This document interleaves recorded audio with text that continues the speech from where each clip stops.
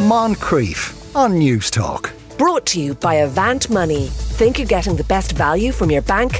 Think again.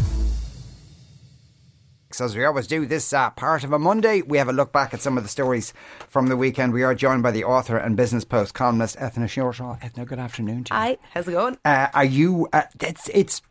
There's a weird thing about this Strep A thing that it's not new. It's not a super bug that's been manufactured in a lab in China, as of course COVID was. But that there's more of a kind of an awareness of these things now. Yeah. I think so. I think we got used to the reporting of health and of whatever the major bug at the time or virus at the time was, which was obviously COVID for a long time, and then that died away. And whilst COVID is still there, it's now been surpassed by RSV and now Strep A. And so I think it's become part of our news cycle to talk about these respiratory viruses in a way that maybe we didn't before.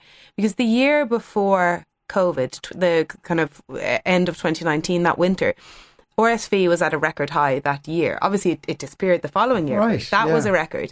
My son was between 3 months and 9 months. We were in hospital twice with RSV with him. He has bad lungs, so he was a good target for it.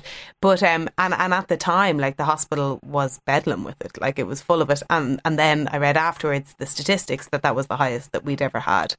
And so now it's back again this year, and it feels like there's more of a panic about it now than there was then. And I think maybe we've just gotten used to reporting it, because it was in the news at the time, but only were you the parent of a young child would you notice. It was further down the news agenda, and now it's quite far up. And then Strep A came in as part of that, more recently. And obviously a child died in the Republic, and then a child in the North as well in this past month. So I mean, that is serious.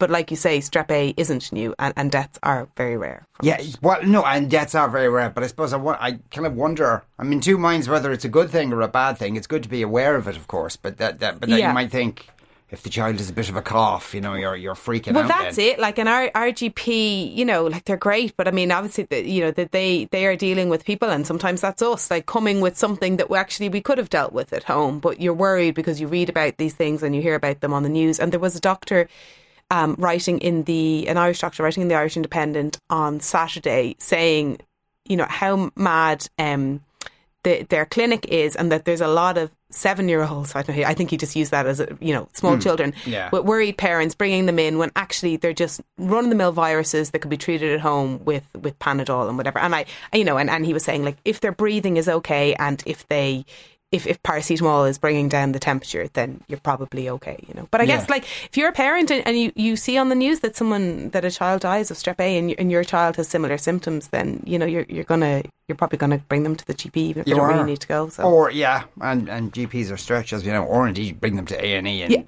which is even worse. Which is even worse. But there's no better way to effect a miraculous cure in a child than bring them to A&E. Yeah, but the thing about the A&Es, like during the RSV that Christmas or that winter in 2019, and I think, like, our experience of A&Es in general, like, you only go if your child is really sick, because if they're not really sick, you will be left sitting around for a long time, and you will probably just go home. And so the only time you go is if it's a really an emergency, or it's the weekends and you can't get a DDoC or whatever anyone else. And then what else are you supposed to do? I suppose you go in. Yeah, no, that's true. That is very true. Now, it's a series of pieces the Irish Times are doing about this massive survey they did about the nuances and difficulties and issues surrounding unification or not.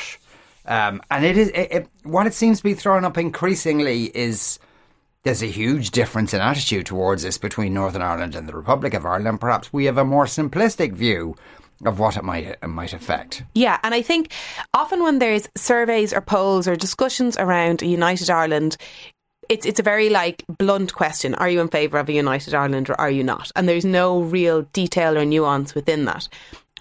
But what they did that. They asked the blunt question, but they also did variations on that, So they said, so in the case of what was the front page article in the Irish Times on Saturday, they say, would you be if there was a united Ireland, would you be in favour of keeping Stormont, where they're looking after some more local issues like health and policing, or would you be in favour of abolishing it completely? And in that instance, the vast majority of people in the Republic want to get rid of Stormont entirely, whereas a majority of people in Northern Ireland would like to keep it. Which is very interesting, and I can kind of understand it, because I think in this instance, we in the Republic are the majority, and we think a united Ireland just means you're joining us, rather than actually that we're uniting, that we're both coming together to form something that is new, or at least that hasn't existed in a long time. And so we don't really think down here that we would have to give anything, that we would have to give anything up at all. We just think, oh no, you why would we do that? And I thought like that too. But there have been conversations about, would we have a new national anthem? Would the flag change? And we think, no, of course it's not. You're just going to come and sing our national anthem, and you're going to come and, stand under our flag. But for them, then they're giving up everything, especially, unionists in Northern Ireland. They really feel like they've given up their whole identity. And I just think it's interesting that when you get into the nuance of it, then suddenly that's where the conflict rises. And there have been times where they've done polls like this before, and they've said, would you be in favour of a united Ireland? And the majority of people say yes. And then they say, and would you be in favour of it if, you had to pay higher taxes? And then suddenly the amount of people saying yes comes down, And that's what the real conversation is, because it isn't just yes or no, because you have to understand what will go with that, So and previous articles have shown that there isn't a majority in favour in Northern Ireland anyway. That was huge. Like, I think is last Saturday's Irish Times, there were more people. I think it was like. Now I can't remember, but around 50% of people in the north were not in favour of United Ireland. Then there was something like, I don't know, around 30% were, and then there was the I don't knows or I wouldn't votes. So there were more people in the north against it than in favour of it. I was surprised by that, because it was clear the gap in people. Like, it wasn't just a tiny difference between the yeses and the nos. It was like very clear that the vast majority of people in Northern Ireland were against a united Ireland, and that, or not the vast majority, because the way the question was posed, but far more people were against than were in favour of it. That was very surprising to me. And then if you're in the south and you are in favour of united Ireland, you think, well, I don't want to force anyone in here against their will. If the majority of people don't want to be part of united Ireland, it's very hard for you to say, well, you have to be. I mean, we're opposed to colonialism, as we know. So, it often strikes me that in the Republic, we don't know much about Northern Ireland, and the two parts of the island have developed in distinctly different ways over the last century or so, and even before the establishment of the Free State, Northern Ireland was still quite different to the rest of the island. So, and we don't really understand those differences, and I can imagine a lot of people, for the initial question, even the phrase United Ireland has, the context of that for a lot of people, whether they're from a Republican background or a Unionist background, is, oh God, I don't want to be doing with that stuff anymore. Come up with a different option. Yeah, and I do think, like, a lot of us, if we say we're in favour of United Ireland, a lot of that is, and I think very justifiably so, but is about an ideological idea or history or a perceived wrong, and trying to make that right. And I totally am on board with all of that. And then I think probably less of it is about actually the contemporary current workings of Northern Ireland and the Republic. Like, the amount of, I have family in the north and have been there a lot and always was and continue to go there. But like, the amount of friends, and I'm sure like it's the same for everyone, who haven't been to the north, or have been to Belfast once or something, and do kind of think of it as a different country when it's a couple of hours up the road. Yeah, I think the figures are in terms of respective tourism of people from the north coming down here and vice versa. It's the difference is phenomenal. It's like something like 90%, 10%. In terms of the numbers. Even when like they go, kids there go to university. I have cousins there, and when they did their A levels and they went on to university, like, they looked at universities in England, but they never really. At degree level, never really seriously considered the South. And they're like, there's a lot of people there that just don't even understand how our systems work, and vice versa, even though, we're the same island, but because we've got different educational systems, different points or grading systems, they're kept so separate, I'm very interested in the more nuanced discussion around United Ireland, and also because for me, I am living here, even though I have family there, and I was very surprised by how many more people in that Irish Times poll were against United Ireland, people in Northern Ireland, that is, than were for it. Yeah. That was very surprising to me. So, well, but I suppose, if anything, polls like this might kind of prompt a discussion about, is United Ireland a good idea? What are the pros and what are the cons against it? On a practical, day-to-day affecting people's lives basis, rather than let's get the fourth green field back. And I think that, this is a series of articles the Irish Times are doing, and it's a project that they say between the Royal Irish Academy and the University of Notre Dame in the States, but they have a presence in Dublin.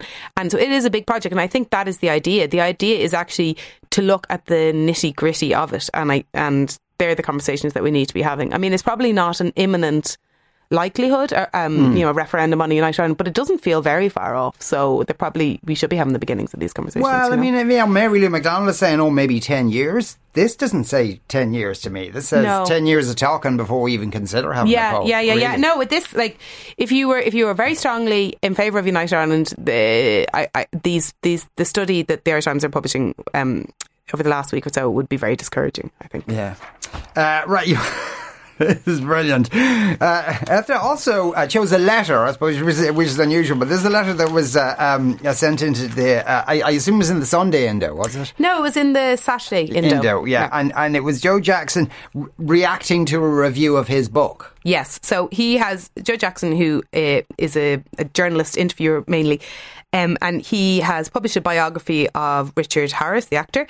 And so that book was reviewed, I think, the week before in the Irish Independent, and by another biographer called Jasper Rees, and Joe Jackson took issue with the review, and he wrote a letter which was published in this Saturday's Irish Independent, and he mentions twice how he's laughing at the review, but the tone is very much that he is not laughing. He did not find it funny. So it's suffice to say, Jasper Rees did not think his book was good. He gave it a negative review and took issue with it, and now Joe Jackson in turn has taken issue with that. Now he's pointed to there's some factual inaccuracies, but you have to feel that if Jasper Rees had loved the book, but there had been some factual inaccuracies, he probably wouldn't have written in to take issue with them. And I just generally think it's not a good look when authors write in to complain about reviews. I've had negative reviews of books, and you just bite your lip, or maybe you can give out about it to your friends or your family or whatever. Often though, I've never had maybe a scathing review, so but still, no matter what, I wouldn't be writing into the paper.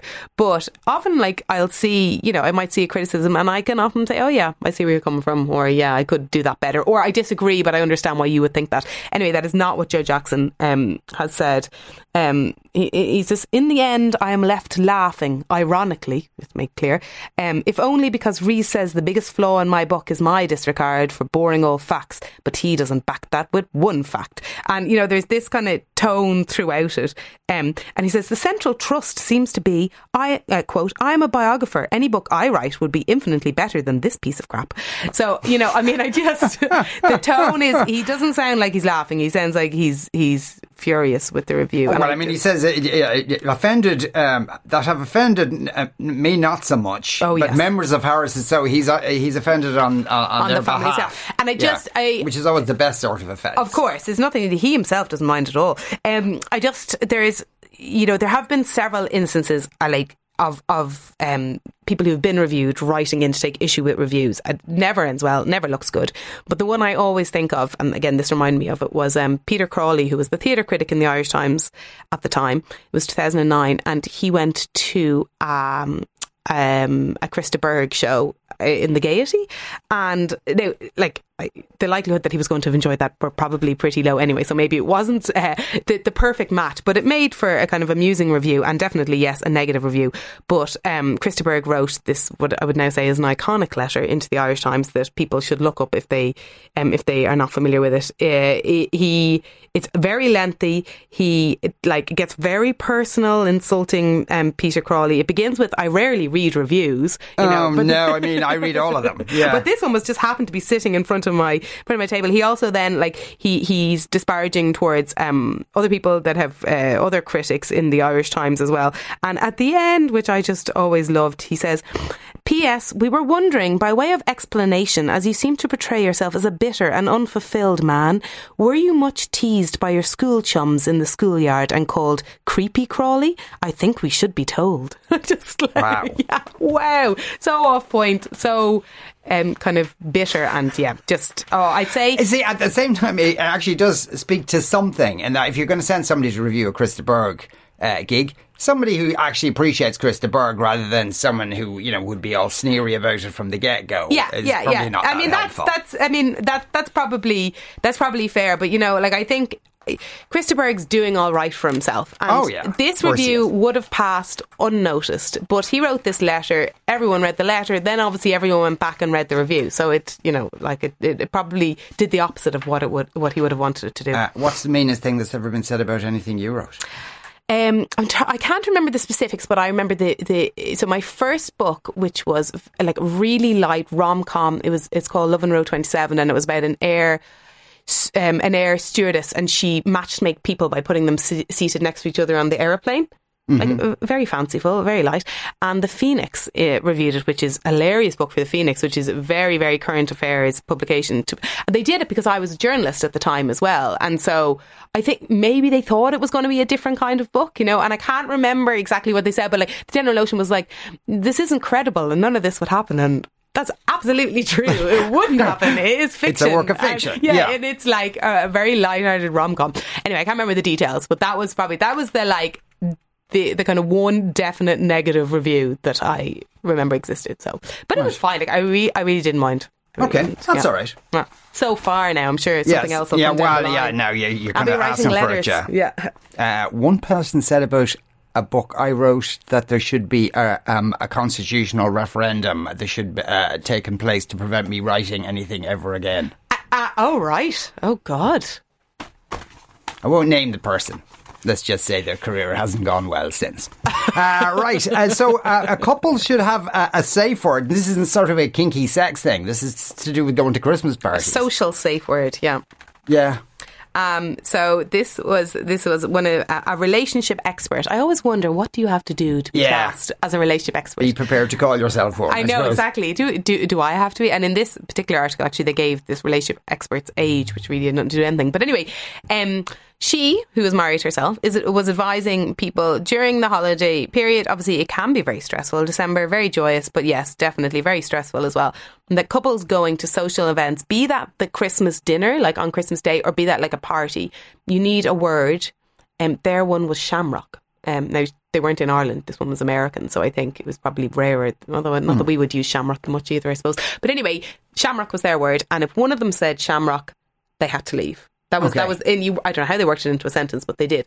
And you know, there had to be agreements beforehand that this could only be used very rarely. You couldn't be throwing shamrock around at every social engagement. And then that was a sign that we had to go. Now, she had lots of other advice for couples over the holiday period. Like one of them was that in order to keep the mood, to keep relations good between the two of you, you should use your pet names for each other whilst cooking, say on Christmas dinner. Which I was just imagining in our house, if we were to call each other pet names, it would only be said passive aggressively. Yes. You know, like absolutely. There would be why are you calling me that? Yeah. Like it would only make things worse. Like what do you like? If you're like sweetie pie, have you put the chicken on yet, sweetie pie? Like there's no way that's being said nicely. So yeah. And anyway, if you're at a party and one of them, normally you can indicate that with just a look. Yeah, or like you can say it to them separately. Like it's not like I don't know what kind of situation where it's more convenient to come up with a sentence with shamrock in it than it is to just kind of nod towards the door, you know. But she's, you know, as you've said, she's a relationship expert. Yeah, and but this is what she says, and she obviously has a very good relationship. I mean, my own relationship works better because I like going to things, and my partner is less inclined to go to things. So this doesn't really come up. I can just go, and he'll mind the kids, and that's, you know, and that kind of problem solved. Yeah, exactly. Absolutely, yes. Why didn't she think of that? Etna, thanks a million, and happy Christmas to you, and enjoy all the parties that you're going to be attending. Ethna Shortall there. Moncrief. Brought to you by Avant Money. Think you're getting the best value from your bank? Think again. Weekdays at 2 p.m. on News Talk.